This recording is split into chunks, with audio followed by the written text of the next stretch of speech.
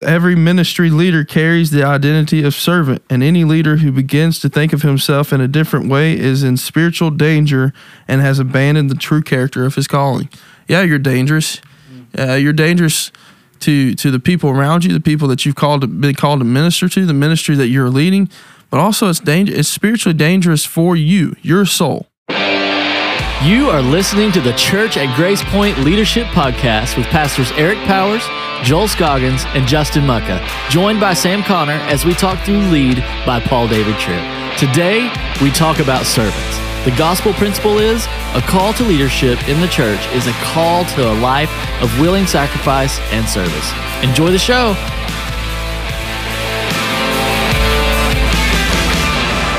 Hello, everyone. Welcome to the Church of Grace Point Leadership Podcast, Episode 7. All the guys are here. I'm Eric Powers. I'm joined by Joel Scoggins, Justin Mucka, and Sam Connor. We have a great episode for you this week. I think we say that every week, but this week is going to be great. Right, guys? Yeah. Oh, yeah. Before we dive into this chapter, I do want to encourage everyone to join the conversation. You don't have to have the book to be a part of the conversation. You can email us at podcast@gracepoint.church. You can join the conversation by asking questions, give us some feedback, or even discuss something that we talk about on the show. Maybe we said something that just fell on your mind and you just can't stop thinking about it and you just want to talk to us about it. So email us, please. We would really love to hear from you. Also, we do ask that you would share the podcast, help us spread the word and get this podcast out to more people. Subscribe and share to people in your life that you believe could benefit from a podcast like this. And so, boys, we're just going to kind of jump into this thing. We don't really have a good intro. We're just going to jump into it. So let's get after it. You guys ready? Let's go. Yeah. All right, cool. Chapter 7 is servants is the word that we're going to be talking about today. Servants. And the gospel principle is this: a call to leadership in the church is a call to a life of willing sacrifice and service. A call to leadership in the church is a call to a life of willing sacrifice and service. The very first words in this chapter says it's a biblical theme. And so I think we can start right there with that being a servant is a biblical theme. If you're a follower of Christ, it doesn't mean that you get to put yourself above everybody else. It means that you've walked into this attitude, this place where you are going to be a servant for the rest of your life.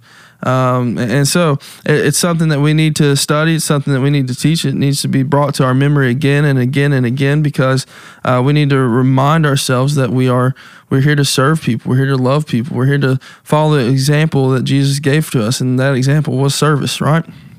The first thing that I have underlined is it says this: the most often used term for spiritual leader in Scripture is servant. And so when he describes spiritual leaders inside of Scripture, when spiritual leaders are described in Scripture to us, they are described as servants. And so it doesn't change with our time, day and time. It doesn't change with what we're doing now in our lives and in our ministries and as leaders in today's world.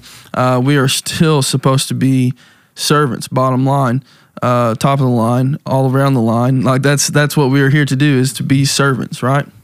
Yeah, I mean, you look at the life of Jesus, the life of Paul, the way they serve. I mean, it's uncanny how we can get this wrong.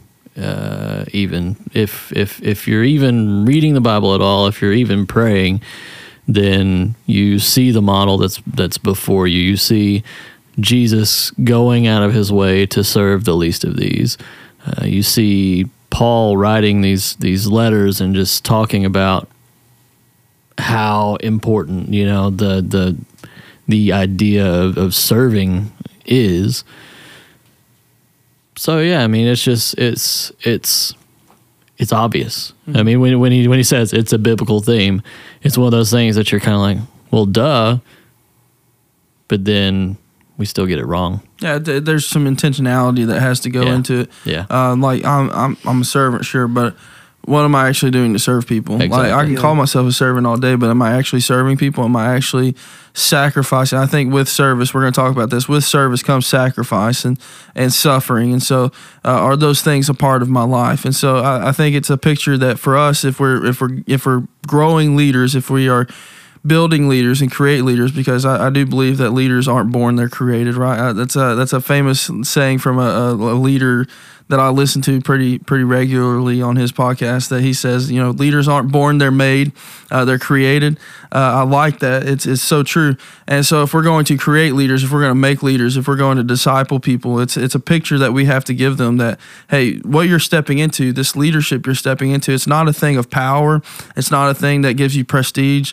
If you've got that in your mind, you need to just leave now, because there's not enough humility in your heart to actually step into this position. You just need to go, because you need to check your heart. You need to do some sin, some searching out, and confess some sin first. But if you're really going to step into this place of leadership, you have to understand this: you're going to be a servant, and you're going to sacrifice, and you're going to suffer, and those are the things. That's the picture. That's the more accurate picture that we need to paint for our leaders as we grow them and make them and create leaders inside of our ministries. There's just a couple things that, Jesus, like looking at Jesus' life again, I don't think you can talk about it enough when thinking about how to truly be a servant. It's like, of course, Jesus has an ability to do something that we don't have the ability to, and it's that he knows everyone that he talked to on an individual level before he even met them. Like, he knew their needs and beyond what they even knew. So like, see, when we go and we're trying to help serve people, we can see maybe some needs that are just like prevalent, like they're on the outside. Yeah. But surface level needs. Yeah. But we don't necessarily see like the needs they have on the inside. How do we get to know the needs on the inside? We have to get to know them. We have to form a relationship, right? We have to invest in their lives. We have to sacrifice and serve them. I'm sorry. No, you're good. I'm excited. You gotta keep going. No, yeah. But like, that's something that's so cool about how Jesus did it, is because he knew all these things. But guess what he still did? He still went and he still talked to these people. He still built relationships with people, specifically people that nobody else was trying that with. Yeah. Yeah. Yes. Yeah. That's a great idea. That's a great thought, is that, Jesus knew the hearts and the true meaning and motives and hearts of every single one of his disciples, but he still chose to walk with them through life, and he still chose to spend time with them. And, he had his 3 that he would walk away with and invest in even more. And that was, he was serving them. He was teaching them and all this stuff. He knew their hearts better than they knew their hearts, and still chose to do that. And so we have a lot more work to do, because we have to get to know every inch of somebody's hearts, and everything that they're vulnerable enough to allow us to know, in order to know their internal suffering and their things that are going on the inside. And that takes sacrifice. It takes serving somebody. It takes giving them time. Yeah, I was just saying that's the key to it too. Like, that's the other thing.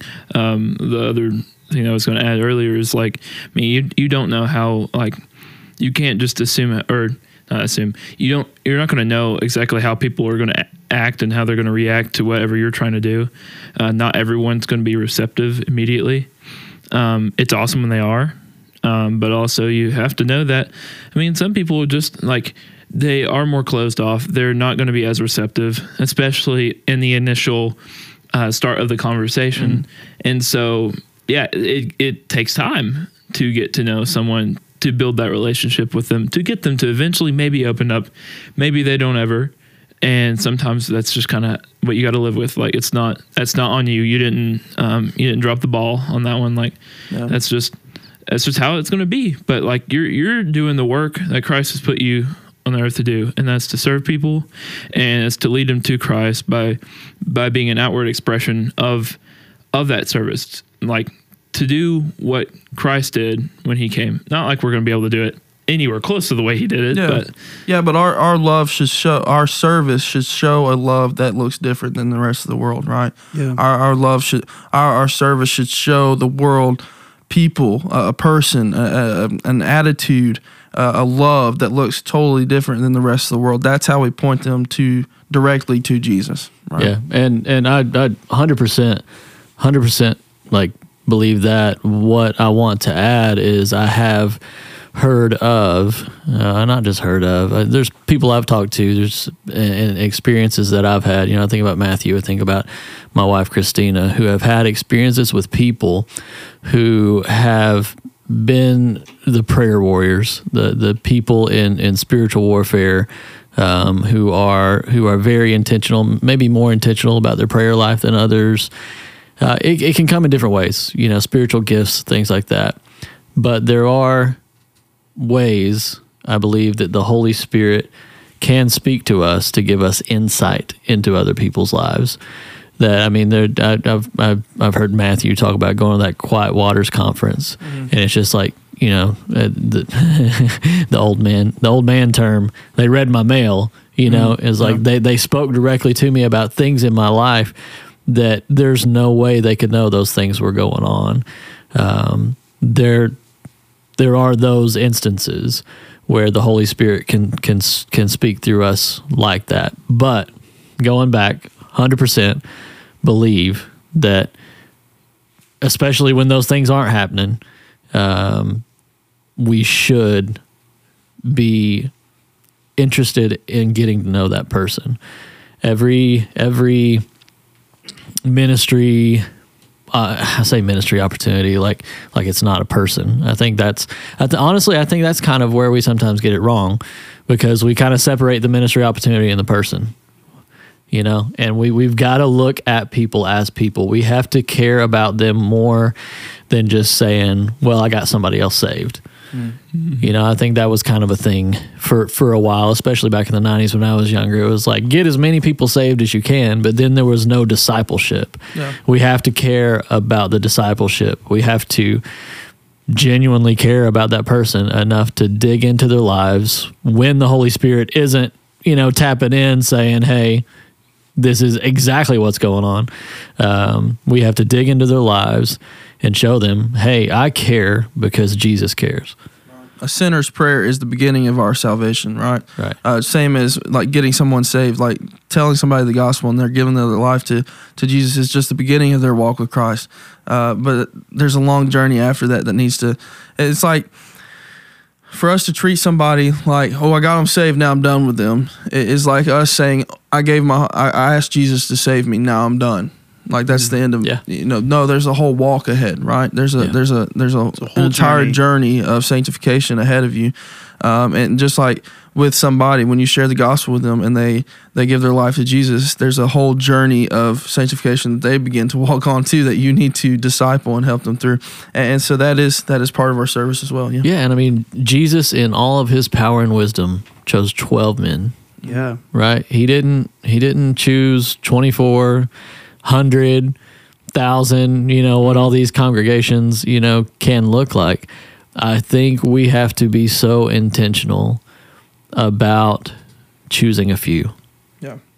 I mean, you can look at that number specifically and say, okay, I want to choose 12, and start trying to work up to 12, because once it gets beyond a certain amount, you just can't know that much about too many people. You can't manage that. Honestly, we're human. We have limits, and we've talked about that already. Yeah. We talked about it a little bit last week with Matthew. We talked about it several weeks ago when we talked about limits with Bobby. I believe he was the one that was with us. We all have limits, and so we have to understand, even with how many people we can truly disciple and truly pour into and truly know and have intimacy with and have an intimate relationship and really dive into their life and disciple them for Christ. Like, we have to understand that there's a limit to that, how many people we can actually do that with and do it well, right? It's exactly quality over quantity in this. And so... Yeah, I love how Jesus approached discipleship and everything. And a professor, when I was in class with him, it was Dr. Terry Cross, who's the dean of the School of Theology and Ministry. And we make fun of the acronym because it's Sodom. So the acronym spells out Sodom. So it's just super funny and ironic, but they just changed the name. And so Dr. Cross was asked during class, which wasn't in any kind of a way, like aggressive way or anything. It was just a question on how he would approach discipleship. So it was a theology class. We're just talking about theology. And he tied in a lot of practical church ministry in that because he had pastored a lot. And so the question he was asked was, how do you approach discipleship in growing people after they accept Jesus? And he said, imagine if you only chose 3 people to mentor every couple of years. You chose 3 people, and then when they got spiritually matured, they, ended up getting 3 people. But let's just say that you mentored 3 people a year, and then they mentor 3 people a year. So he has the number. So you have 9. So 3 people mentors 3 people. Then you have 9 people into that. Okay, imagine if they mentored 3 people, 27 times 3, 81. So there's this exponential like growth of how many people you can bring along with you on this like faith journey on getting to know Jesus and walk with Jesus. And that's just over a lifetime right there. Like just one person just stems all of that. So imagine if every couple like years when your mentee or whoever you're training up becomes to be a spiritual leader, then you move on to somebody else. You just keep adding people as you like go along with your faith walk. And then you end up getting all of these hundreds and thousands. You can impact the world by just starting with 3 people and focusing in on discipling 3 people. It's super cool. It's a snowball effect. It's almost like that's what God had in mind whenever he said go. Whoa. Absolutely. Wow. No, that's so good. And then the next thing, Paul David Tripp, he asked this question. He says, what is the motivational joy in the heart of a true servant? And he talks about this. He's like, joy is not power. It's not about control. It's not about acclaim or anything like that. What gives a servant joy in being a servant is service. And so when we are true servants, what brings us true joy is serving people. I know that is something that absolutely brings me joy. Like I need to serve people. Like I've got it's in my bones. Like it's in my DNA to serve people.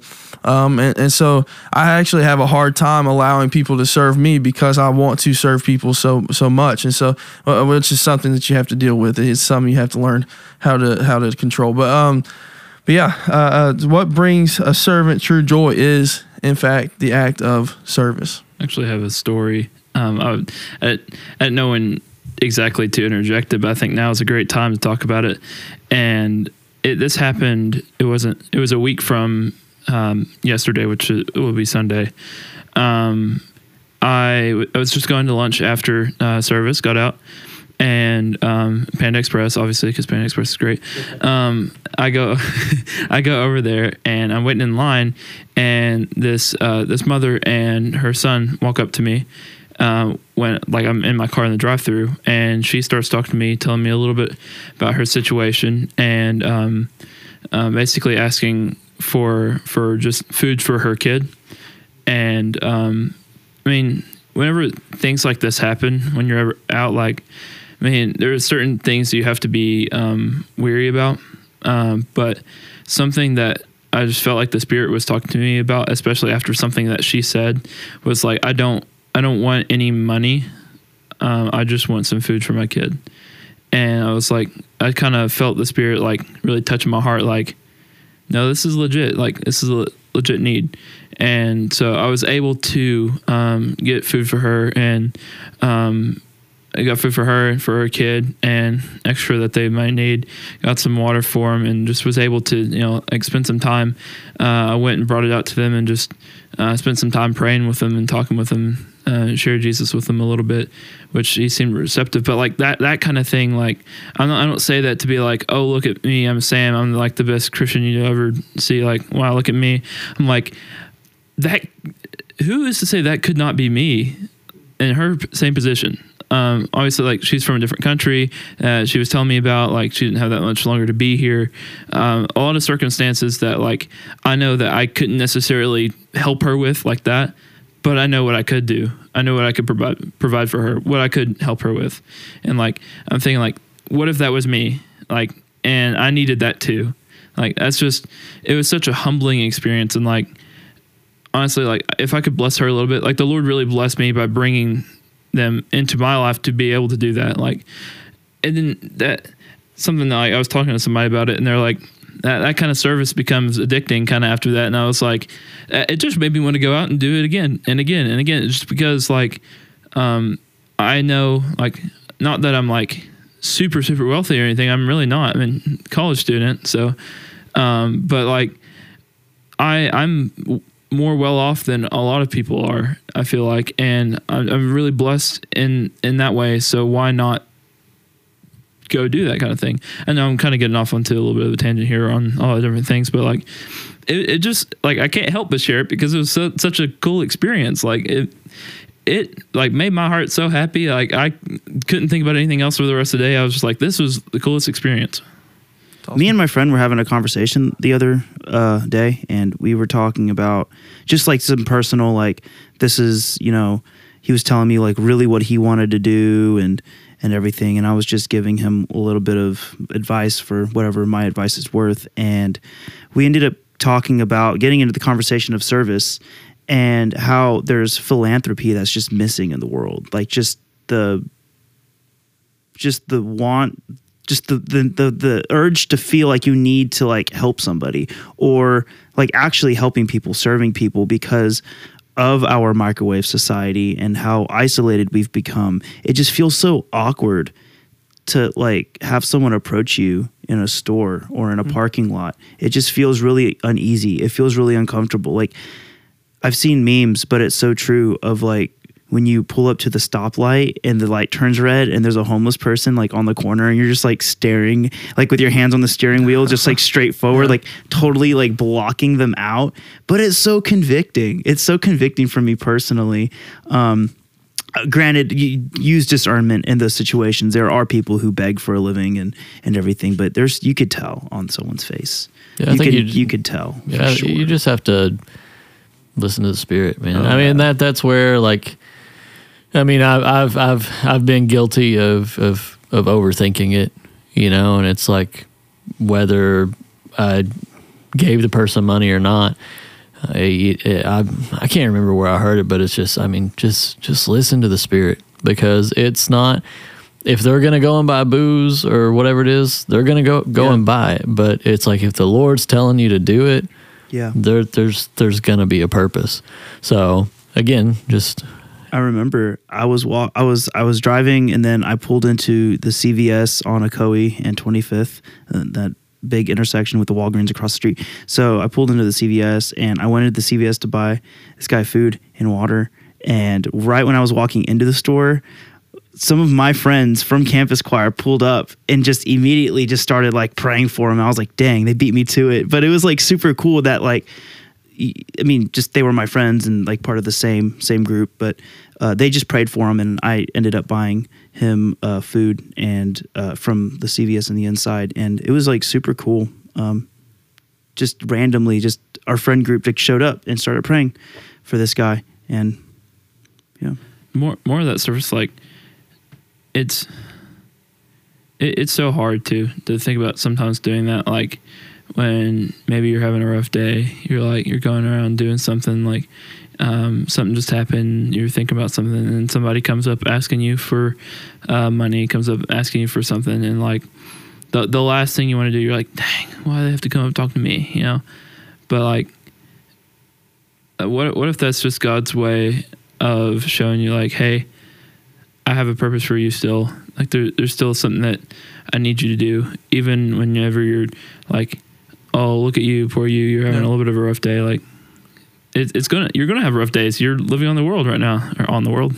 I think in the world. I think it's a way of God exposing idolatry inside of our lives, and the idol being self, right? And so he talks about this in the next part of this, the next few paragraphs of this book, about how, like, why is it that service all of a sudden becomes difficult for us to do, or it becomes a burden or a hassle for us to serve somebody or to be there for somebody, and the reason is because of sin. All right, sin is in our DNA, and the sin that he specifically talks about is selfishness, and he talks about idolatry and idolatry of self, putting yourself and your own needs and your own desires and your own pleasures and your own comforts and all that stuff in front of the needs of others. And so that's what he talks about. And this is what he says in the top of page 130, middle of the paragraph. He says, so as long as there are artifacts of sin still resident in our hearts, we will be vulnerable to the temptation to make life about us, what we want, what we think we need, and what makes us content and comfortable. And so my default idol, he says this like in the next next sentence. He says, "My default idol is the idol of self," and so that is why when we're given opportunities to serve somebody, when we are in a life of service and leadership at a church or something like that, sometimes you do have these thoughts that creep into your mind, and you're like, "Oh, it's such a hassle. It's such a burden for me to serve. It's such," and you start to have these selfish thoughts, and that's simply because of our natural state as sinners, our natural being of being born into this world as sinners. It's in our DNA. It's natural for us to begin to think that way, and that's again why we have to protect our hearts. We have to turn our hearts over to God and beg Him to make us more like Him every day, and just chisel that away. And so moments like that could be moments like you were describing, Sam, could be moments where God is trying to expose that idolatry inside of you. He's trying to expose that sin inside of you, that selfishness inside of you. Like, how dare I've given you this opportunity, I've given you this person, and this is your reaction. Shame on you, shame on us, here, and then all of a sudden you're convicted, and that's the Holy Spirit working inside of you. That's God working inside of us to show us the selfishness that may be in our hearts, the sin that still is lingering inside of our hearts, and things that we need to deal with. I know that there are certain students that you'll have in student ministry, the students that we have in ministry at times, where you just want to like really get a hold of them, and they test your patience, and sometimes there's some of them that you want to avoid instead of and that's shame on us for ever thinking, I'm going to try to avoid the student because I just can't handle their emotion and their ways tonight. Like, I can't handle it. Shame on us forever, because what that is just selfishness inside of our hearts that is like that has penetrated our heart and taken a residence in our heart, and it's just like it's making it inconvenient for me to have to deal with this person tonight. It's a hassle for me to deal with this person tonight, this person's attitude, this person's thoughts, this person's what they're dealing with. I don't want to deal with that tonight. I'm tired. That kind of stuff. And it's selfishness on our part, and it roots from the sinfulness of selfishness inside of our hearts that we have to deal with. That leads really well into the next part, or not the next part, just one of my favorite points from the book is, leader, your Savior has rescued you from you, is rescuing you from you, and will continue to rescue you from you until that rescue is no longer needed.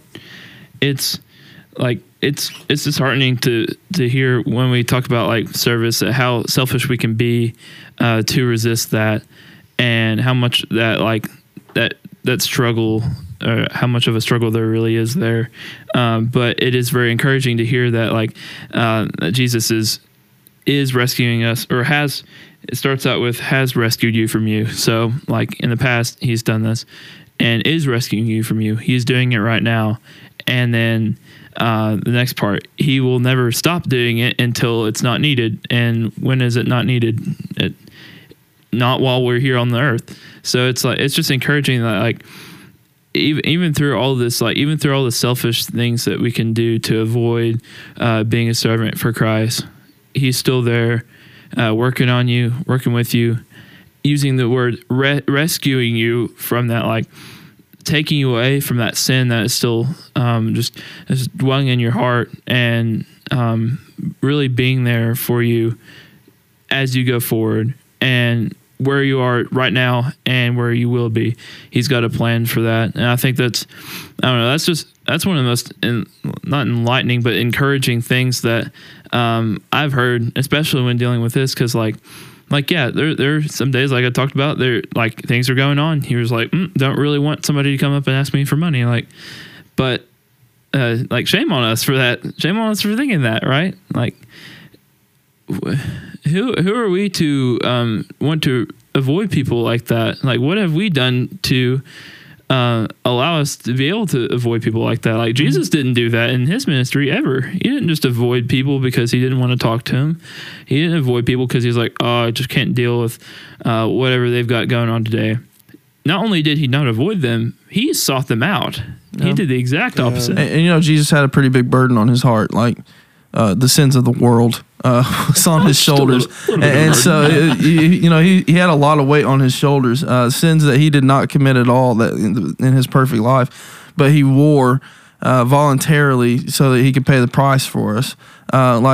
that was the burden that he carried on his shoulders. That's what he had to look forward to. But he still, throughout all of that, he still sought out people because he knew that's what it was all about. It's all about people. It's all about sharing the gospel with people. It's all about viewing people as being made by God and for God. And so when we put that title over everybody, it kind of there's a battle when it comes to service. There's a huge battle that's going on between service and self-idolatry. And so selfishness, sometimes it wins the day, but we cannot allow it to win the battle. It cannot win every day, every moment inside of our hearts, because we are called to serve people. We are called to go and serve people, to be there for people, to share the love of Christ with them, to share the gospel, and to do whatever we've got to do to achieve that, to share the gospel with people. Sometimes you're going to have to invest for months and years to share the gospel and to see it take place in somebody's life for them to get saved. And you got to be willing to do that. You got to be willing to serve them in that capacity. Yeah, I love what he says here about it taking grace to free us from the powerful inertia of sin's individualism. So I looked up the word inertia because I heard it in science class, and I was like, well, I kind of know what it means, but let me just make sure I have it right. And so when you hit a golf ball and it goes, pretty far, it's like the inertia that's carrying the golf ball through, space and through, the air. But it's that air that is causing friction to push back against the ball to stop the ball, and then it falls on the ground. And it's that friction, it's that, again, it's the Spirit in the way the Holy Spirit works. Hopefully, if you're inviting him into your life, and it's that grace that is going to set you free from the ongoing, forward motion of, sin in your life, and how it just doesn't stop. Like the attacks aren't going to stop. The attacks aren't going to stop. And if we, stop it right there, I just really like that word inertia. That just really resonated with me. Inertia. And so hopefully through grace, it could set us free from us thinking only about ourselves. So the next thing we see is a servant struggle. What he does, he gives us a subtitle. He says a servant struggle, a case study. And so he's gonna cover two stories in Scripture. The first one is this, and all this is doing, this case study, what it does is it shows us the battle between self-idolatry and service. And so what it's going to do is it's going to show us where people were put in a situation to serve people well, and Jesus was teaching them service and teaching them what their hearts should be chasing after, and their selfish hearts were consumed with other things. All right, and so he's going to give us two examples in Scripture. The first one is the story of the disciples arguing who was the best on the way to Capernaum. So here they are, they're traveling to Capernaum. They're on the way, and they're all arguing over who's the best. All right, who's the best? I'm the best. We the best. Nobody said that. It was all me, I. And then Jesus stops them, and he's like, guys, look, I'm going to die. This was probably the most straightforward Jesus was about his death to this point with the disciples. He was as straightforward as he could be with them about his death. And you would expect that when Jesus said this, that the disciples would have stopped and would have pinpointed, would have kind of stopped on that note and like really gave it some attention. You would think, right? If I was in this room and all of a sudden I was like, hey guys, we're not gonna do that. But you would expect that at this moment that they would stop and they would stop thinking about themselves, and they would be like, hey, Jesus just said he was gonna die. Did anybody hear that? Did anybody catch that point? Like, we need to talk about this for a second. Like, why are you gonna do this? But their selfishness was still hung up on who's the best. Like, who's gonna win this battle? Who's gonna win this battle of the disciples? Who's gonna be on top of the rock at the end of the night? And so we see an example of their selfishness, and they completely missed what Jesus was trying to teach them in this moment. Completely missed this story. Completely missed this moment. And so we see again that selfishness can take away moments in our lives, moments that Jesus had for us, opportunities that Jesus maybe created for us, and we can completely miss it because of our selfish hearts. It's like God is going to use somebody to accomplish his will.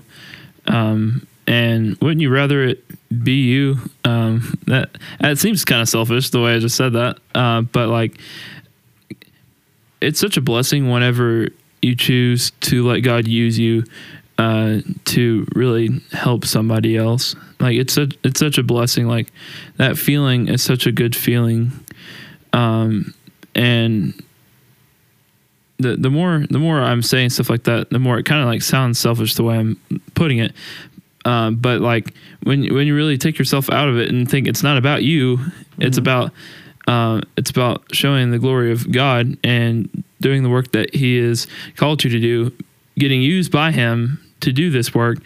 And it's just when you focus on that instead, then I feel like even in the situations like where it's tougher, you'll see the blessing in it instead of the look what I have to do now. Yeah, because that's exactly what the disciples did in this moment. Was they took, instead of talking about Jesus and talking about why in the world are you going to die? Like, let's learn, let's figure this thing out. Instead of mourning the suffering and the death of Jesus, instead of thinking about that, what are they doing? They're talking about how great they are. They're talking about their glory. They're exalting themselves. They're lifting themselves up high, trying to decide who's going to be the best. And so they're missing out on an opportunity to worship Jesus and to mourn Him and to be there with Him and for Him and stuff. And it's just it's a sad thing.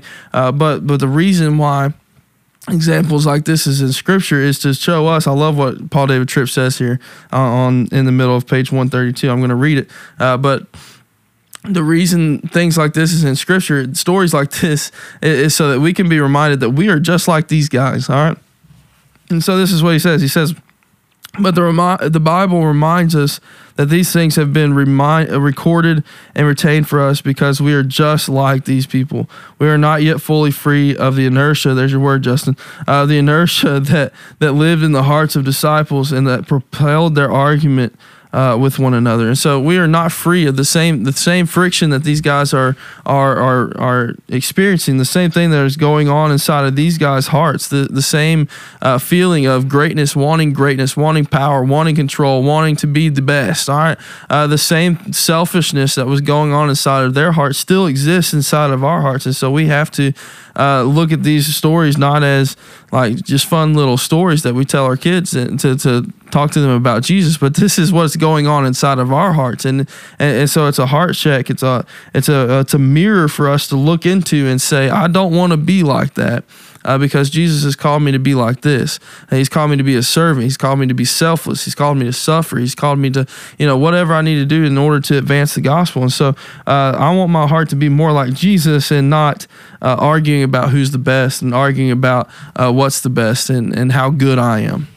Well, yeah, and like Sam was talking about, I think it's a point of perspective, because it can sound selfish when you're looking at it from the perspective of, well, I feel good.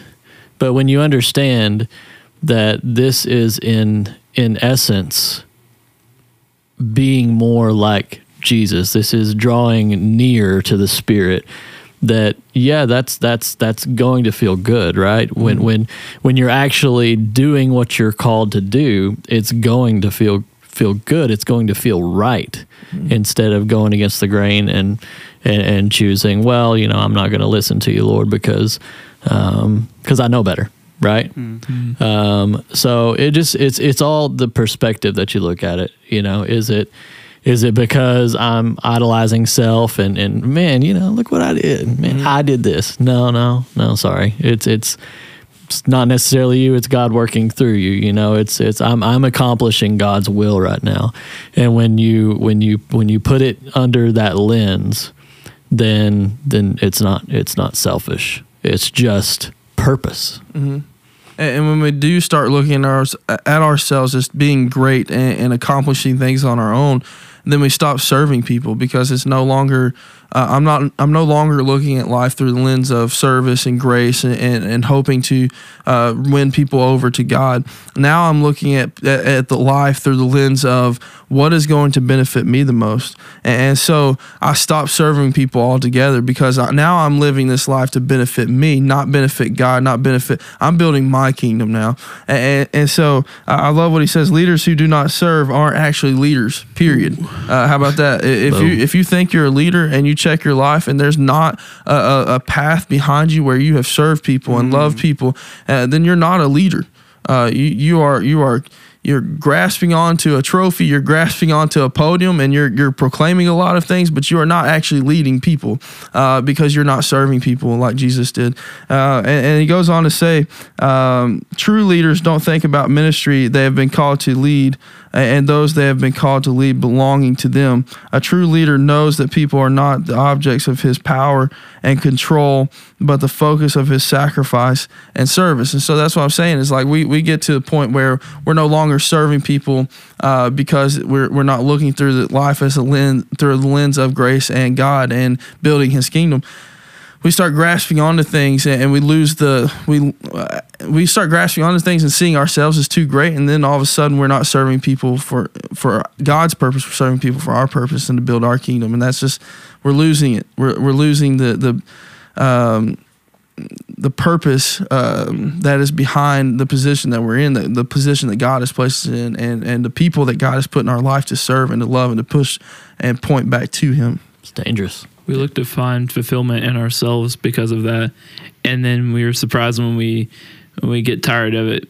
We get surprised. We're like, this isn't worth it anymore. And then, like you said, you just stop serving people. Yeah. Because you're serving people for you, not serving people for God. When you missed it? That could have been. Mm-hmm. If you heard the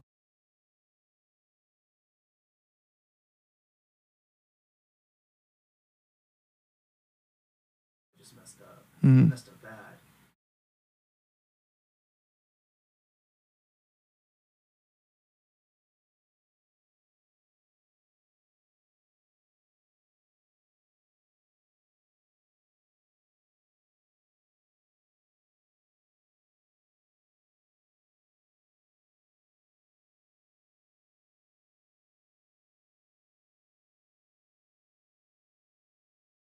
Question. And you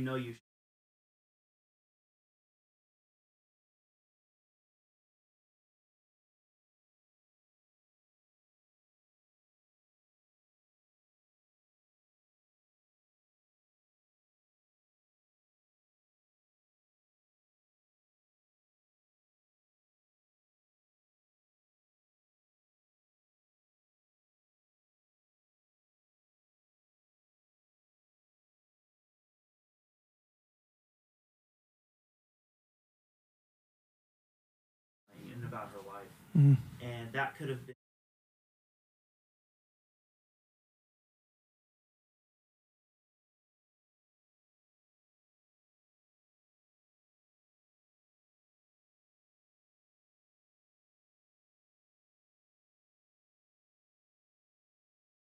her whole life, and I thought that could have been a cool.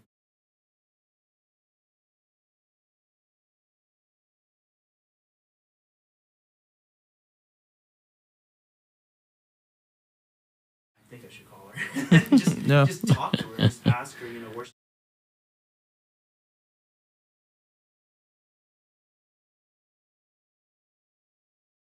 Hate that feeling of knowing you messed up. You missed something. Mm-hmm. You missed something that the Lord.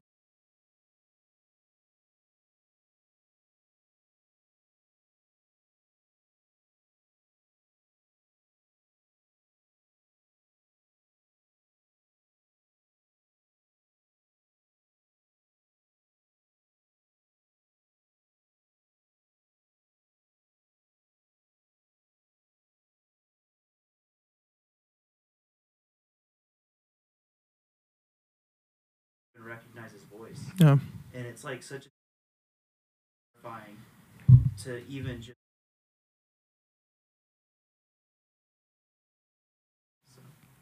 Absolutely. Joel, you said it was dangerous.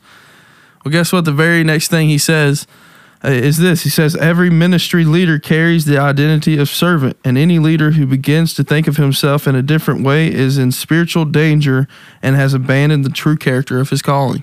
Yeah, you're dangerous. You're dangerous to the people around you, the people that you've been called to minister to, the ministry that you're leading. But also, it's spiritually dangerous for you, your soul. to be in that place. Because think about the what happens to a person's soul when they become selfish and they become all about self. They completely cut off, what Justin was talking about when the Spirit is calling you and telling you to talk to somebody. They completely cut that off, because if it doesn't benefit them, then they're not going to do it, right? And so selfishness can cut off the Spirit, cut off the intimacy with the Spirit, cut off listening to the Spirit, because if it doesn't benefit you and your kingdom, then you're not going to go for it. And so you have to remind yourself of the true character of your calling, who you're actually living for, who you've been made by, who's given you that calling, who's given you those passions, who's given you that ability to lead, who's given you that ability to those spiritual gifts, who has written these things over your life. Yeah, I think about this verse a lot, especially, in relation to this, but I'll read the verse first, Matthew 7:21-23. Not everyone who says to me, Lord, Lord, will enter the kingdom of heaven, but only the one who does the will of my Father in heaven. On that day, many will say to me, Lord, didn't we prophesy in your name, drive out demons in your name, and do miracles in your name? And then I will announce to them, I never knew you. Depart from me, you lawbreakers, is what this version says. But how many people are I'll say we, as leaders, how many people are we setting up for that moment because of our lack of faithfulness, because of our self-idolatry? Something I think about is I was just talking to you last week about this YouTuber, famous YouTuber. He's he's the biggest YouTuber on YouTube. He's got the most views on his channel. He's got channels. He's got like 6 to 8 channels. One, I'm not going to mention the YouTuber's name for, legal reasons, but he's got like his main channel that he does his main creative content, and then he's got a gaming channel. He's got a philanthropy channel, but he supports the philanthropy channel by all the revenue and profits from the other channels. And so in those other channels, like his main video, he just reinvests like the sponsorship money. Basically, he's just giving money to people. He's giving things away. He's doing contests for opportunities to like impact people's lives. And then he has a restaurant that actually have a location in Chattanooga that would make the burgers and then like ship them to you or deliver them to you. And he uses all of that to give to charity, and he gives people free food. He does these food drives across the country on Christmas and Thanksgiving where he gives out all of these turkeys and all these like Thanksgiving meals. And there's like thousands of cars lined up to like pick up food and stuff. And I was just wondering, how amazing would it be if he got saved and he, if the Holy Spirit got a hold of him, like how much of an impact would he make to the kingdom? Because he has all the resources and he has everything he needs. He's a great leader. You could see that in his videos, but he's just missing that piece of the puzzle that we need to impact the world. And that's Jesus. And I just like my heart goes out for people even who are doing really great things but aren't doing it in the name of Jesus. But then that even super convicting for me, because then we do so much in like ministry in the name of Jesus, but it's just like we could be doing much more. Does that make sense? Yeah, you want to know how I look at that? How? God doesn't need us to do it. He that's will work. Good. He will work through the unbeliever to accomplish goals, to accomplish things that we aren't doing. That's motivating as believers. That should be motivating. It's motivating to me. I mean, everything is under God's control and power, exactly. right? Yeah. That's good. The next story that we're given inside of this a servant struggle case study. So we're talking about the struggle between service and self-idolatry and selfishness. And the next story he talks about is the story of James and John, the sons of Zebedee, the sons of thunder. I love that. I love their nickname. I get that reference. Oh, yeah. The story of James and John asking Jesus if they could sit on either side of him in glory, right? And so they pretty much walk up to him and they're like, hey, God, this is what we want, all right? We would like to sit on either side of you. If you can use your incredible power and make this thing happen, that would be great. And kind of what Paul David Tripp says, what it boils down to, what they're kind of asking is like, hey, could you make this stuff easier on us? And so how this translates into our time is like, hey, God, can you make ministry a little easier on me? Can you give me what I want? Can you just make it a little easier? Because what he says is this: there are times when I am tempted to wish that ministry was more a throne than a cross. And so he's wishing that it was a cushioned chair instead of that hard wooden stiff pew that we used to sit on in churches, right? Yeah, y'all remember those? Maybe not. But they haven't always been cushioned chairs in churches. But that's what he's talking about here. Is like these guys are. You see the selfishness in this story, and the selfishness that we are tempted with too. Is that like, hey, God, can you protect us, and can you make this easy on me? Like, can please, like, just give me some relief inside of ministry and let this be easy for just a moment. And so we lose the idea of what service really is, what ministry really is, which is us serving, which is what Jesus did on the cross. He served the world. He gave his life so that we could all, and he wore our sins so that we all could be saved, right? And so we have the same. We should have the same mentality. Our service should look the same. Our service is sacrificial. It's loving. And sometimes we're going to suffer because of it. And that's our selfish hearts don't always want that. Instead, sometimes we want a nice throne to sit upon. We want control. We want power. We want something that's soft and easy for a little bit.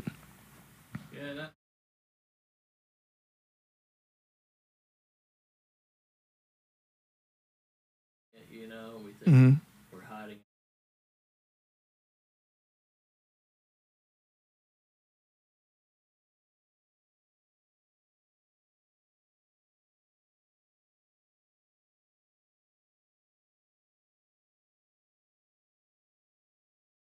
Right there in plain view. Yeah, absolutely.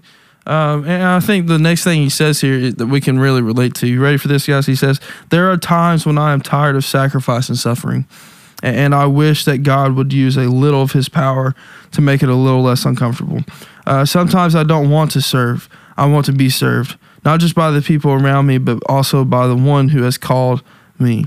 In this way, I'm very thankful for the way this passage exposes me, and I trust you will be thankful as well. That's what he says, is that how this passage is, it exposes thoughts like that, where we all at times are probably just like that. Like, I would like to suffer a little less, and God, can you make this a little bit comfortable?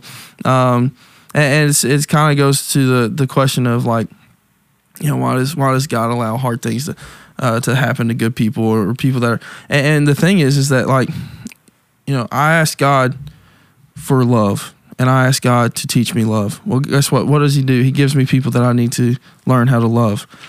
Difficult people that I have to work to love them well, right? I ask God to give me courage. What does he do? He puts me through difficult situations where I have to be strong and courageous and rely on him. I ask God for wisdom. Well, he puts situations in my life that I have to figure out some things, and I have to work through things and lean on him, stuff like that. So It's not that God's abandoning us. It's not that God's trying to make it hard on us. He's trying to destroy us or anything like that. Our good is in his mind. Our good is what he's going for. And so, our selfishness sometimes is like, man, make this a little more comfortable for me. But God's like, no, I'm going to make you stronger. I'm going to make you more courageous. I'm going to use you for greater things than just this comfort that you desire. And so it's going to get a little uncomfortable. It's going to get a little hot. But you're going to stay in the kitchen. No, you're going to stay in the kitchen. No, I'm not gonna, I'm just kidding. No, but you're going to keep going because I'm with you always, right? Yeah. That's a nice promise that comes along with that, is that I'm still with you. In a way, I feel like God is intending servanthood to, like, be, like, intentionally seeking discomfort, just seeking, like, God, get me out of my comfort zone even more so I could do more of your work. Mm-hmm. Super cool. Yeah, you were talking about the microwave society. I mean, that's exactly it. We want to pray for it, and we want God to just snap his fingers. And it's like, well, I have more courage now. Yeah. I all of a sudden love this person. I love people more. All of a sudden, but I mean, you look at Scripture. That's not how it works. That's not how it works at all. He still loves us. He still wants the best for us. But You want me to back that up? I mean, Jesus went into the wilderness for 40 days to seek what God wanted to do. Yeah. Like, what was his like purpose? Like, or like he went into the wilderness to ask God, or to just seek, like, you know, to be launched into his ministry. That's why he, you know, that's what really launched him into his ministry is this journey of 40 days with fasting in the wilderness with temptation, and God showed him, this is your calling. This, and so that's, and then after that, he was never comfortable again. I mean, if you really like look into the 3 years of his ministry, he was teaching and everything, but all the challenges that even his disciples went through. So these passages are quite. This is what Paul David Tripp says at the bottom of page 134. It says these passages are quite an indictment against entitled, demanding, controlling, power, and position-focused ministry leaders.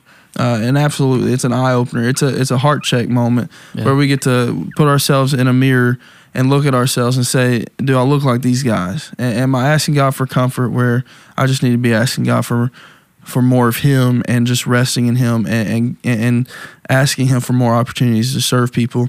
Am I asking God to make things easier when it's just fine because I'm in a situation that he's put me in, and I'm going to rest in him and I'm going to continue to follow him, and my faith is being built and my life with him is getting stronger and stronger, stuff like that. And it's also a mirror for our entire leadership, that it's also like, are we creating leaders that are like this, that are entitled, that are demanding, that are controlling, empowered, position hungry, and stuff like that?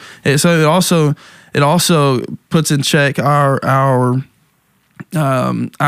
leader building abilities. Like, are we creating leaders that are like this? And so it puts the whole thing in check. Like, let's check ourselves. Let's make sure we're not creating leaders like this. Let's make sure that we are not leaders that are like this. And so it makes us really, really ponder and really observe and look at ourselves for a little while. For sure. All right, the next subtitle that he gives us is this. He says, to lead is to serve. To serve is being willing to suffer. All right, to lead is to serve. That's what we've been talking about this whole time. To lead is to serve. If you're going to be a leader, you're called to serve. If you are, and that's the picture that we hope that you get from this episode, is that if you want to be in a leadership position, if you want to be a leader, you are called to serve, and you're going to serve. It's not a place of power. It's not a place of comfort. It's not a place of control. That's not what it's about. It's about serving people. It's about people, right? We've talked about that before on this podcast. And the next step in that, the next layer to that is to serve is being willing to suffer. And the first thing he says is there is simply no such thing as a call to ministry leadership that isn't also a call to a life of servanthood, and there is no such thing as a call to servanthood that isn't also a call to suffer. All right, and so again, he pretty much reset. It gives the longer version of the subtitle, but there's no point in ministry leadership that is not servanthood, and there's no point in servanthood that we're not called to suffer. And so we have to understand is that when you serve people, when you love people, sometimes people are going to hurt you. When you put yourself in situations to love people and to serve people, sometimes those situations are going to be difficult and hard, and so you're going to suffer. And sometimes you're going to have to sacrifice in order to serve people. You're going to have to sacrifice your time, maybe some money, stuff like that. And so there is suffering throughout servanthood. It's like also another, I was going to say cool thing, but I mean, it is cool, but also like, it's hard at the same time. It's like whenever your people are suffering, like you're suffering along with them too. Like you're really showing your love for people. You're trying to help people out as much as you can. And so when you see like like when people are really suffering with something, like your heart suffers for them too. Your heart breaks for them too. Like it's not just something like whenever your heart is truly in that service, like you will see some things that just, man, it's heartbreaking. Like it's hard to see people going through a lot of things that are just really, really hard, and a true way to really serve them is to like really put yourself in their position, to know, like to feel like how they're feeling right now. You can't do it exactly, of course, but like you're there walking alongside them, you know, and it's like a lot of people just need some encouragement and know they're just not alone in that suffering. But it just kind of helps you you get the right mindset, like this is real, like they're really going through some stuff. How can I help them in that? Like it's not enough just to also like be suffering too, because then what good is that going to do? Like you're not doing anything to help, right? But it's leading them to a person that can do real good, leading them to the one person that no matter what they're going through is going to be able to help them out of that. And that is the person of Jesus Christ. And that's very important to know. It's like going back to the story I told earlier, like there's a lot of stuff like with them having to the lady and her son maybe not being allowed to stay in the country, for like having to leave for whatever reason, whatever that might have been. I know in my personal opinion, in my personal, like, what I can do, I don't have the ability to help them with that. Like I don't have that power. I don't have that anything. I don't even know how to begin to help them with that. But what I do know is how to lead them to the one person that even if bad things happen, he's still going to be with them no matter what. And that's what was in my head through that. It was like, lead them to Jesus, because Jesus is the one that's going to be able to help them through all of this. So. He pauses for a moment in his conversation, and he gives what he says is, he says, before I talk about the nature of my concern, I want to make a pastoral observation.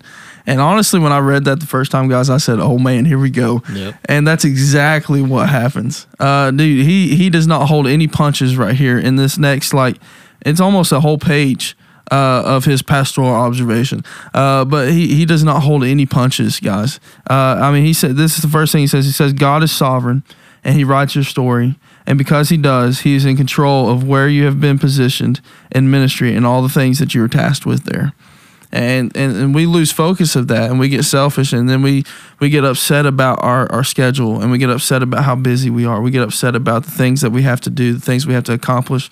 We get upset sometimes about the people that we have to minister to and the situations that they're in and how difficult they are to reach for God. Guys, I've been there. Like, there are some people that are super hard and just super cut off and like uninterested in God, and you're just like begging for their souls and you're fighting for them, and you're just like trying to get their attention, and they're not doing it. And so we get upset about the situation, the people in their hearts and the conditions of their hearts that we are trying to minister to, and we whine about these things and we complain about these things. And then this is what Paul David Tripp says. This isn't holding back at all. He says all horizontal complaints have a vertical component. Yeah. Dude, come on. He says, even though I may not be aware of it, my complaints about the bad service at a restaurant is not just a complaint about my particular server, but also about the manager. Moving on. What he says next, my favorite part, he says, grumbling about horizontal difficulty is at once a complaint against the one who lords over those difficulties. So what he's pretty much saying is, like, when you complain about the things that horizontally are going on inside of your life, like the things that you are looking eye to eye to, your schedule, your tasks, the people that you're, like the things that are going on inside of ministry, you are complaining about the one that lords over it all. You're complaining about God. And he says a life of quiet or not so quiet complaint hammers away at your confidence in the wisdom, goodness, and faithfulness of God. This is what happens when you constantly complain about what is going on inside of your life. What does it do? It hammers away at your confidence in God and His goodness and His character and His abilities and the things that He's given you, and your trust in Him. It just slowly chisels away at it. Well, you're sitting here and you out of balance. Yeah, also. You think you're sitting here just complaining about things, but honestly, what you're talking your heart and your mind into is to not trust God all of a sudden, not trust His goodness, not trust His faithfulness, not trust His wisdom and His plan inside of your life. And that is a dangerous place to be in, guys. That is a dangerous place. And then he goes on to say, he says, it is simply hard to willingly and joyfully serve the master you don't trust in the way you once did, no matter what your formal theology tells you about His wisdom, goodness, and faithfulness. And so once you start to talk your heart into believing that, all of a sudden you believe it. You believe the things that you're complaining about, that it is not good, and where is God? And you start questioning Him, and all of a sudden you've got a heart that is settled in some and there's nothing in your past that can bring it back, and besides confession and just completely handing your life over to God. And so you talk your heart into believing that that God is maybe not as good as you thought he was at one point, or maybe he's not as faithful, or maybe he's not as wise, and your ways are better than his, and you're stronger than he is, and you start talking your heart into some dangerous thinking. And you get your mind and your heart in a place that is very hard to want to serve. You're not serving well. You're not serving correctly. It's very hard to worship in a place like that. And so service is out the door when your heart gets to a place like that. Oh yeah. I mean, I love how he prefaces it. And says, of course, it's wise to know our limits, to construct a reasonable schedule, and to know when it's godly to say no. There are godly times to say no. So, I mean, harken back to the chapter on limits. There are healthy limits, but I mean, he's I'm glad he does that, because you can push too far. Yeah. On the other end of it. So you have to have that healthy balance to where ministry is not idolatry, to where these things become idolatry, but to where your service is holy. Yeah. Everything that you do in the horizontal, like in regards to relationships and to serving, also has, like you were saying, has an inside, an inward heart and vertical. It just, all it does is illuminate like what's happening on a vertical level in your personal life. And something that I gathered from an acronym that I don't know why I'm like all caught up in like these professors that I had, but one of them said like something that he follows as a model for service is, the acronym is MODEL, MODEL. So you've got motivation, things that you must do, then things you need to do will lead you to do what you want to do. So just getting those things done will lead you to, okay, so then there's one. So observation. Two most powerful words are I'm sorry, and the three most powerful words are I love you. And then you've got demonstrate, and then you're demonstrating to your people, to those under you or those that you're raising up. You show them, the person that they need to be in Christ. So living your life out as an example, and then educate. In order to educate, you need to evaluate and evaluate where they are, and then equip them in relationship to where they are. And I feel like once you get this like vertical thing down, and like praying over what you're going to say before you have your next meeting with your team or your next rehearsal, and then care about the people. That's how you lead. You lead by caring about people. And it's been said since the first episode, even with Pastor Phil's biggest like point in that whole episode was ministry is about people, loving and caring for people. And I love how Paul David Tripp talks about this vertical and horizontal, like this axis, not access, but axis of service and love, and how to relate to one another. And does that make sense? Yeah, it does. And I think what it gets down to when he says that their horizontal complaints have a vertical component is that your horizontal complaints, your complaints about this world and your complaints to this world is not falling on deaf ears. You're talking your heart. You're transforming your heart into believing that. And because of that, your heart has a big part to play inside of your faith and your intimacy with God and your prayer life and how you're living out your faith and how you're worshiping. And so it begins to, and so when your complaints begin to talk your heart into believing different things about God, like different things, especially talking about his goodness, his faithfulness, his wisdom, when you start believing different things because your complaints are changing the way your heart thinks about those things and thinking about God, then it starts to change that trajectory. It starts to change, it could cut off that vertical flow altogether. Like all of a sudden the intimacy is not there, and the relationship, you're just like, you're checking out. And that's like I said, it's a dangerous place to be. And I think with leaders, when leaders get to a place like that, it's because at the very beginning somebody painted a really bad picture for them of leadership. Like leadership is great, leadership is fine and dandy and full of feathers and rainbows and goodness and chocolate fountains and all this. Like, that's not what leadership is. Leadership is war. We talked about it last week. Leadership is war. It's battle. It's you're suiting up with armor every day, and you have no peacetime mentality. You're ready to fight, and so that's the mentality we have to have in order to limit our our horizontal complaints and not allow our horizontal complaints to actually transform our hearts. Instead, we take those concerns to God, because that's what he tells us to do, right? He says, boldly approach his throne, lay these things on him, throw these things, cast your cares on him. All these things that he tells us to do, so that we our vertical, the vertical component doesn't change, that we're still proclaiming his goodness and proclaiming his faithfulness and glorifying and praising his wisdom and stuff. So, yeah, I mean, look at how Jesus would retreat to pray. I mean, we don't know 100% of what he retreated to pray, but I mean, I think you could imagine, part of it. He's realigning his heart with the Father's will, his human component. Probably wanted to give up. There was at one point when he was saying, Father, if you'll just let this cup pass from me, but not my will, yours be done. But I could only imagine similar things. Like, Lord, I mean, I really don't want to deal with this. Like, there's that human side of me that's pulling me to the other side, that I'm wanting to complain, but Lord, just realign me with your will, realign me with the goal, realign me with your heart.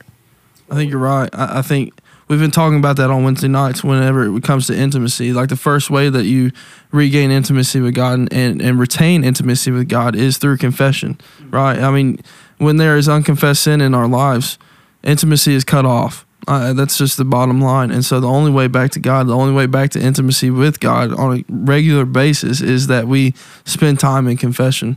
And so I get it. I get what you're saying. It's good.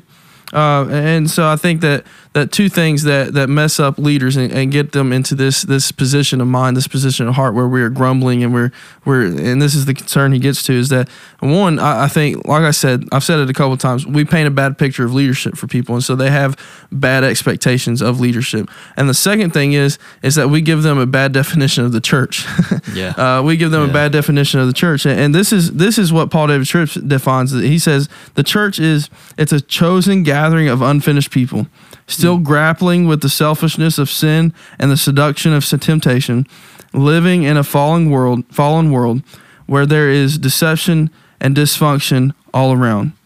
There's nothing comfortable or easy in this plan. The church is intended to be messy and chaotic because the mess is intended to yank us out of our self-sufficiency and self-obsession to become people who really do love God and our neighbors. And so what does he say? He says the church is going to be messy. It's a bunch of messed up people, and they're living in a messed up world. And so we can't expect this to be clean. We can't expect this to be easy. But it's because of that makes us rely on God more. It's because of that messiness that we realize that we cannot do this on our own, and of our own strength, of our own will, of our own wisdom, of our own abilities. It's because of that messiness that we rely on God more. It's because of that messiness that we see that we need God more. And that's the purpose of the church. That's what the church is. And so we cannot go into this with a bad picture of leadership, thinking that leadership is going to be cozy and fun, because it's not always cozy and fun. And we cannot go into this with a bad picture of the church, thinking the church is a bunch of saints that don't need help. No, the church is a building full of people that is messed up and living in a messed up world and trying to figure out how to navigate this world and live for God, and we've got to be there to help them, right? Yeah. I mean, he even goes on to just simplify what he says. God puts broken people next to broken people, including leaders, not so they would be comfortable with one another, but so they would function as agents of transformation in the lives of one another. So good. It is. I love how he describes the church in this. Yeah. Because it simplifies it. It also makes it super powerful. Yeah. It also opens your eyes to how much we desperately need Jesus as a leader in every function that we do. We desperately need Jesus to save us, first of all. And we need Jesus to continue to walk with us through this thing so we can know how to do it and do it well. Otherwise, we cannot do this on our own strength, our own wisdom, our own minds. I love it. Yeah. And we do it together. Yep. That's another Yep. thing. Yep. I remember my father pulling aside a member one Wednesday after Bible study and kind of getting on to them for something they had said to another member in the church. And my dad said, "This is supposed to be a hospital for the hurting. And doctors and nurses in a hospital aren't supposed to kill their patients. They're supposed to help them and save them." And that's just one thing that really stuck out to me about my dad's time at that church is there's people in our ministries, I mean, and even leaders in not our ministries, but in our, as a big C church, like there's leaders and members in the church who don't understand that, and it all comes back to selfishness on why they don't hurt or they don't want to. It's crazy to think that there are members who, and leaders, especially leaders, because it starts with the top down, that don't understand that we are supposed to be a hospital for the hurting and the wounded, not making their wounds worse. Yeah, there's I'm struggling to find the author, but the similar quote is, the church is a hospital for sinners, not a museum for saints. Yeah, it's that same thing going on. It's been passed on and flipped and changed every little bit. Boy, but the it's museum for saints. Dang, I never heard that one. That's deep. Yeah, That's crazy. Yeah, it paints it paints a powerful picture. I mean, I who knows when it started, right? I'm sure you could trace it back, but I read a book, somebody in the millennial generation, just noticing this, that the maybe around the 90s, the church did this thing where they kind of closed off to the world, and they said, well, we want to protect people from the world, protect people from the sin in the world, and it was one of the worst things that the church could ever do. And I mean, you kind of saw, with statistics, the decline in numbers, and you saw all these things that we're kind of talking about where Christians are looked at as, difficult people, because of the idea of the museum for the saints, because people, these people started to see themselves as better than people of the world. Mm-hmm. So just that flip, where not only do we have just that hurdle of sin and selfishness to overcome, but it's become almost even worse because Christians have given themselves, they've given their, like talk about the manager, the lords, they've given Jesus almost a bad name. Although a lot of people actually look at Jesus and say, wait, y'all don't look anything like him. Mm-hmm. It's like, why would I want to join you guys in worship or anything else, because y'all look nothing like Jesus. But all the more reason that we have to even reconcile that name. We have the call, right, to be transformational, like we were just talking about, but also to provide reconciliation just by actually being the people of God. Well, once you start becoming legalistic with being set apart, and I'm doing air quotes for those of you guys listening, set apart. Holy actually means set apart. Yeah, exactly. Yeah. And so once you start becoming legalistic with being set apart in the sense, in regards to you can't be part of our church because you still haven't reached this certain level of what looks like this certain level of spirituality. You haven't reached this level of, you're still doing this, you're still doing this, you're still doing this. And I think the church has, like you were saying, in the 80s and the 90s, we've started just to back off and protect ourselves from the things of this world and everything. That just really, you're set apart. You're in isolation now. That just isolates us, and that's not the holiness that we're called to. Isn't. That's not the set apart that we're called to. It's not.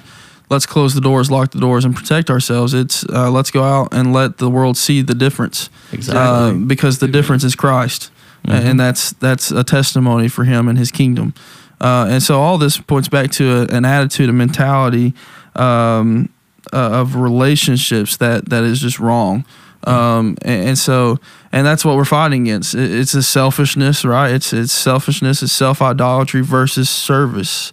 And so that's the argument that he's been having this entire time. Yep. And so what he does next is he gives us a page and a half of scripture again. Yes. Yeah. All right. Yeah. Gives us a page and a half of scripture of just it's scripture that you can kind of put on the other side of the mirror and just kind of look at yourself and say, am I living this mentality, this attitude? Am I thinking this way about relationships and service? And so that's kind of what it is. It's the mentality, the attitudes, the relationships, and the ministry functionality of leaders. And that's kind of what this scripture is about. And so we're going to post that scripture again. So if you're listening and you do not follow us or like us on Facebook and Instagram and stuff, I encourage you to do that so that you can see that post later this week. And we'll post that and allow you to see those scriptures. But at the end of it, it says this. It says, there is no doubt about it. Servanthood is the thematic biblical description of every follower of Jesus Christ. So that's if you're going to be a follower of Jesus, one of the things you're going to have to live up to is the fact that you're going to have to be a servant. You're going to have to sacrifice. You're going to have to suffer. Things are going to happen, and it's okay. You get to rejoice in that because it makes you more like Jesus. It makes you look more like Jesus, and you're living for Jesus, and you're glorifying Jesus, and you're pointing people to Jesus. Like that's all things that you can praise and be happy about and have joy in, right?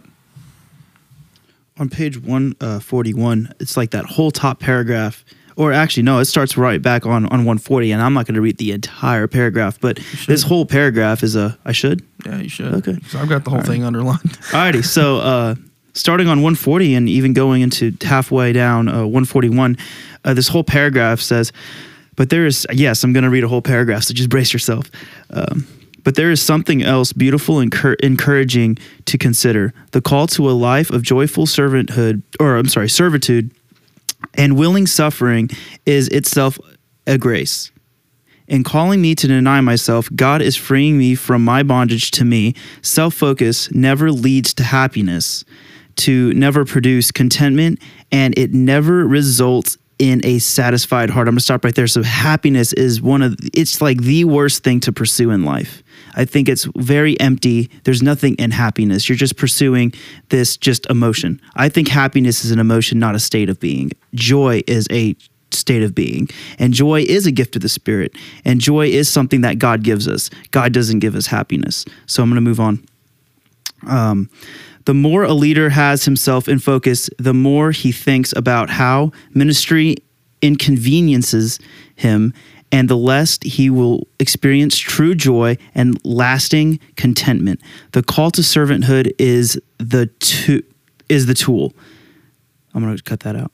The call to servanthood is the tool that your Lord uses to free you from your discouraging and debilitating bondage to you. So I'm going to skip ahead just a little bit.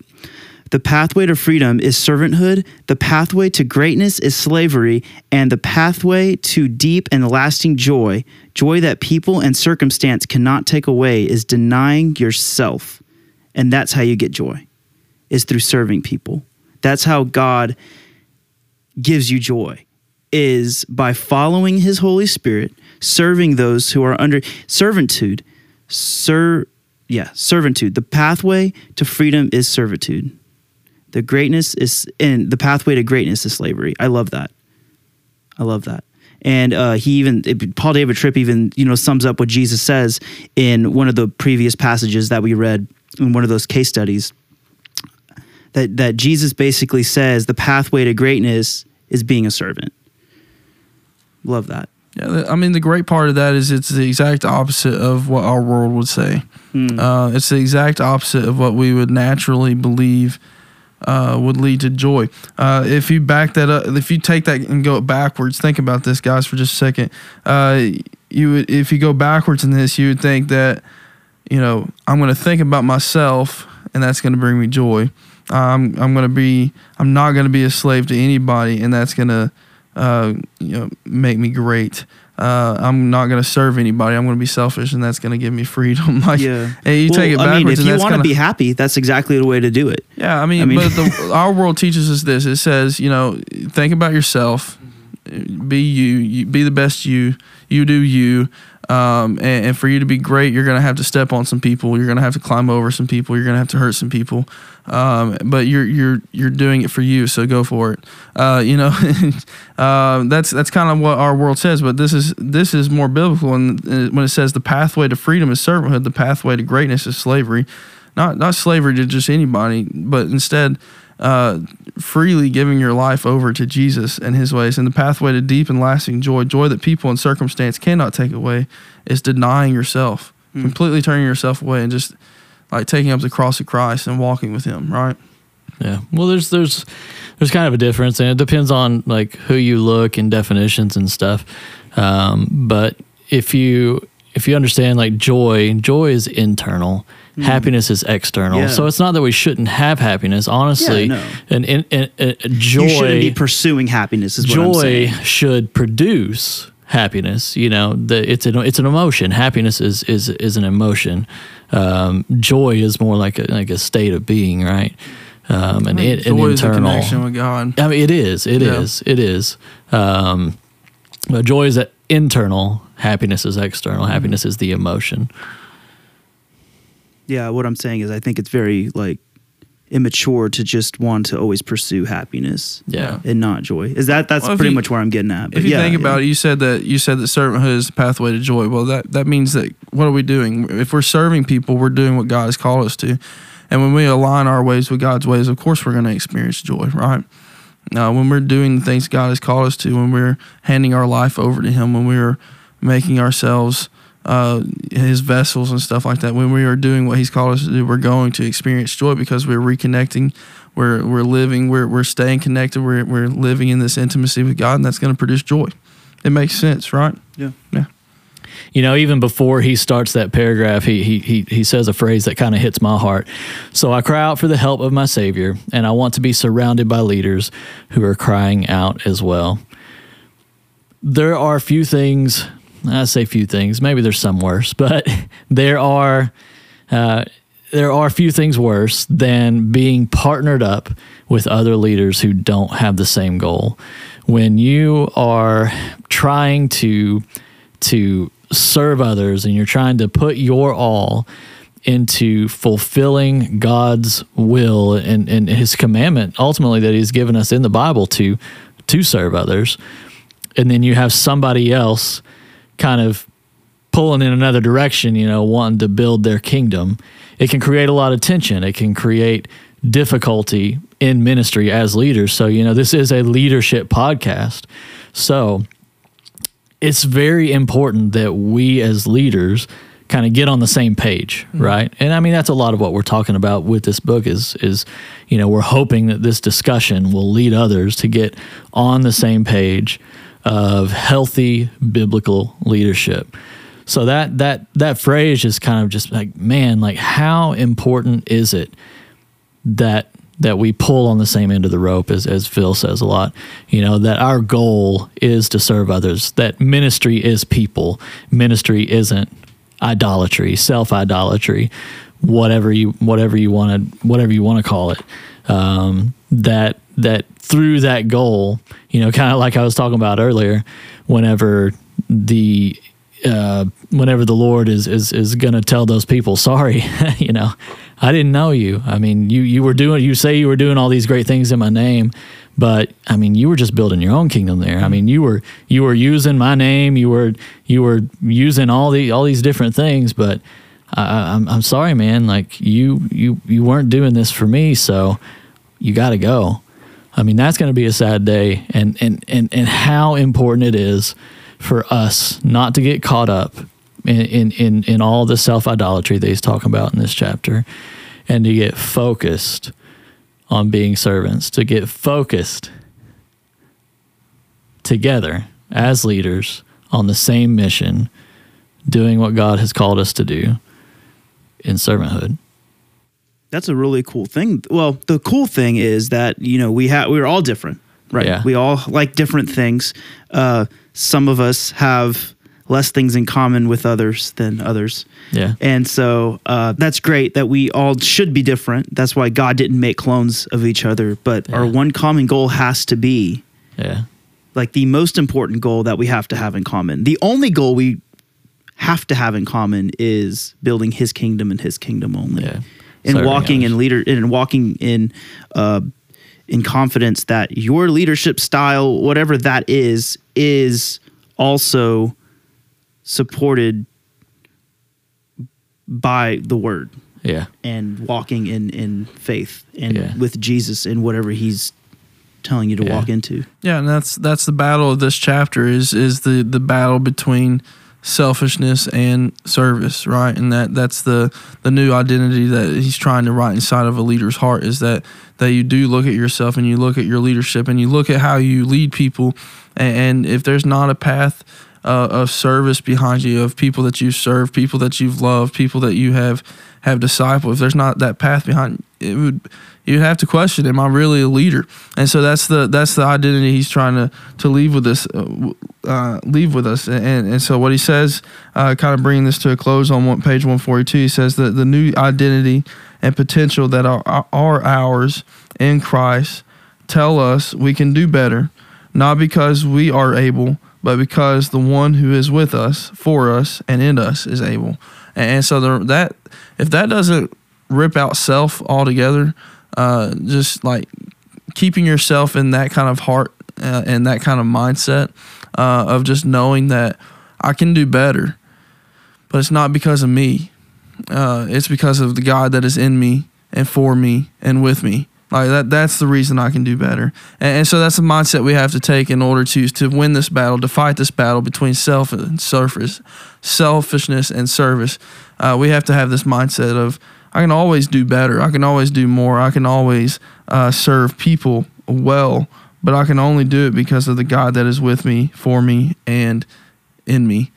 So it kind of brings this chapter to a close by saying this. This is important. Why? Because at the heart of every hope that the gospel offers us now and in the future is a suffering servant. And the example is Jesus, right? And so he says, without his willingness to humble and deny himself, without his willingness to become a servant, without his willingness to suffer even to death, there would be no forgiveness. There would be no church. There would be no leaders raised up to carry on the gospel mission. There would be no message to carry. Suffering servanthood is at the very heart of the redemptive story and the gospel message. And so Jesus was our first example of a servant, our first example of a person living perfectly for God, and the example that we're supposed to follow. And so if you're going to be a leader, you have to understand this. You have to understand that being a leader is not always comfortable, and it's not always perfect, and it's not always easy. And the church is full of messy people, and sometimes they're in messy situations and messy circumstances. But we also have to understand that we can do better because we have a God that is in us, for us, and with us, and a God that set an example of the servant that we are supposed to be, an example that we need to strive for as leaders, an example that we need to chase after as leaders, an example that we need to work together to form and create inside of our leadership. Amen. Amen. Awesome. All right. Well, thank you for joining us for the Church at Grace Point Leadership Podcast. Please help us spread the word, follow the podcast, share it with people that you believe could use this. Give us some feedback, ask questions, join the conversations.